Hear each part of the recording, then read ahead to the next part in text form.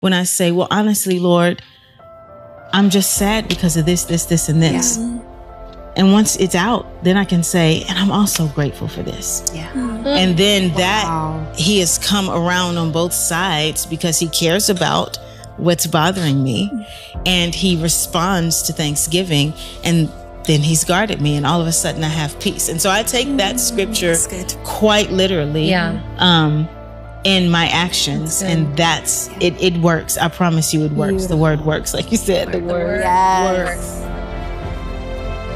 Meditating on God's word, like what does that look like for each of you as far as meditating Can on I be God's word? super transparent? Yes, please. So, 2020 was a big year.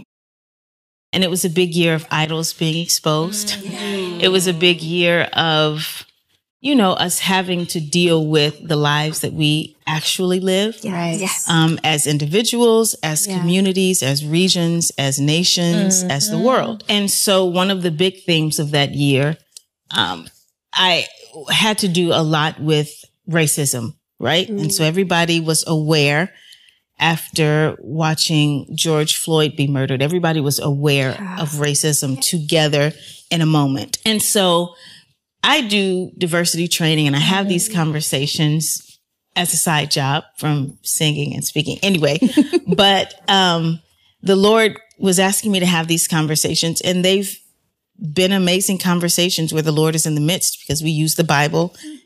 And we use the Bible. Yes. So the Lord speaks, right? Yes. Right. But one of the things I've noticed is I have had to meditate differently in order to keep my heart pure, because the world is not changing. So there's this tension of things are happening in the world that are not lovely, that are not pure, that are not just, right? Yeah. And what do we do about that?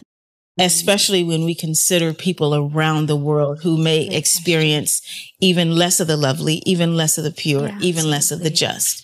What is the Lord asking us to do, and why? Yeah. And there has been just this journey of, even this morning, like I was just telling our producer, my husband is on a flight and he's on a middle seat next to a man who texted the most horrible thing about him as a Black man. I have to sit next to this, imagine all the things and beyond. And he texted me this, and I'm like, you have to sit next to him for 4 hours. That's not lovely. Wow. That's not pure. No. That's not just. And still, I believe that even in this skin, the promises of God are true. And so how do I reconcile those tensions where this is happening in real time? That's a real event. That's a real circumstance. And right now, my husband is made in the image of God. I am made in the image of God. Our value, our dignity, our worth is intact and never changeable based on what any man says. And so it really does come down to the disciplines of how you meditate and realizing that it's so, it really, and I really want people to watch and to pay attention, because it's easy for us to go one way or the other, to say that either it's not true, just come on past it. Yeah. He's crazy. Don't mind him. But he's sitting next to him for 4 hours with that heat, that hatred, that energy, that atmosphere seething, right? So it is real. But at the same time, God is realer. And who God says we are is more real. And that's where I have to choose to meditate. Yes. And it doesn't mean that that doesn't get addressed, but it does mean that in this moment, I can choose, my husband can choose to think of what's lovely, to think of what's pure. And then he told me, actually, I feel sorry for this man walking around with so much hate. Like, if you have it at the ready, you're carrying it, right? Like, I just said, excuse me, is that seat taken? And you came with the, it's like, you just had it tucked in. Like, that's decaying, death, horribleness. And you had it ready. And so I say all that to say, I want people to know, who are watching and who are sitting with us in the word, that it doesn't mean that everything is lovely. It does not mean that everything is pure or just, but it does mean that we are citizens of a kingdom. That's right.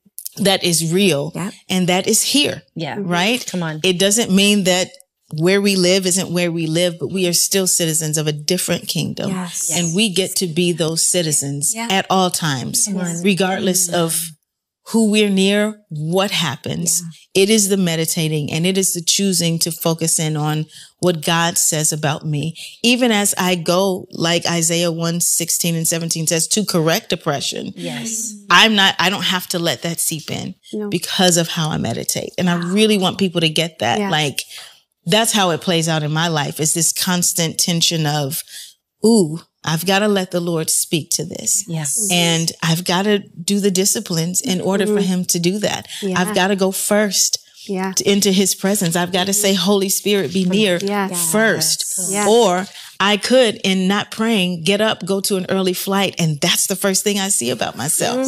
Can you imagine?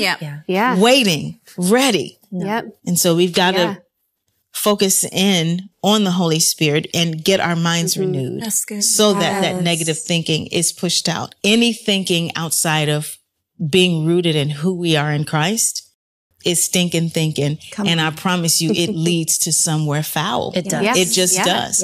And we have the choice.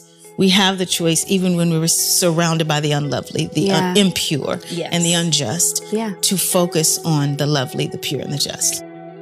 Be anxious for nothing, but in everything by prayer and supplication with thanksgiving, let your requests be made known to God, and the peace of God, which surpasses all understanding, will guard your hearts and your minds through Christ Jesus. Come on. And in this idea of negative thinking, there can actually be a guard that we put over our minds, that we allow God to guard our minds with, and that's his peace. That's right. And how have you experienced that peace guarding your minds? I take that scripture as a prescription. It is because I don't hear the Lord saying, don't be anxious for anything. I hear him saying, oh, no, don't be anxious for anything. And in that, he says, with thanksgiving, make your requests known. And so even back to what I was discussing earlier, even when things aren't lovely or pure or just, and they are things that would cause anxiety, would cause you to peer in and feel like you have to take care of yourself. He says, the prescription is you can grieve those things, making your requests known to me and with gratitude. And something about that pair really brings out such an authentic and honest conversation for me with the Lord when I say, well, honestly, Lord, I'm just sad because of this, and this. And once it's out, then I can say, and I'm also grateful for this. And then that he has come around on both sides because he cares about what's bothering me.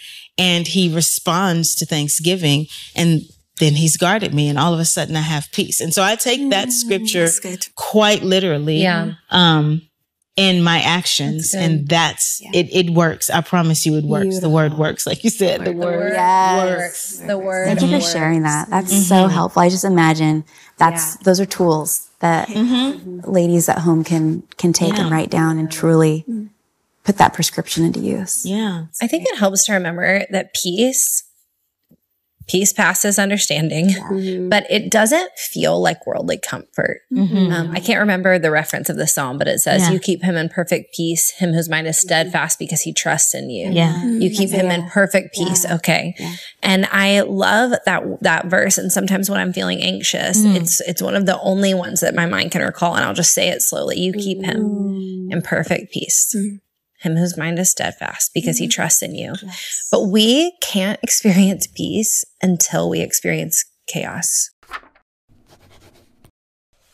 At TBN, our mission is to use every available means to reach as many individuals and families as possible with the life-changing gospel of Jesus Christ. Thank you for helping make the gospel of grace go around the world. And it's because of you that partner with us that this ministry continues. God bless you.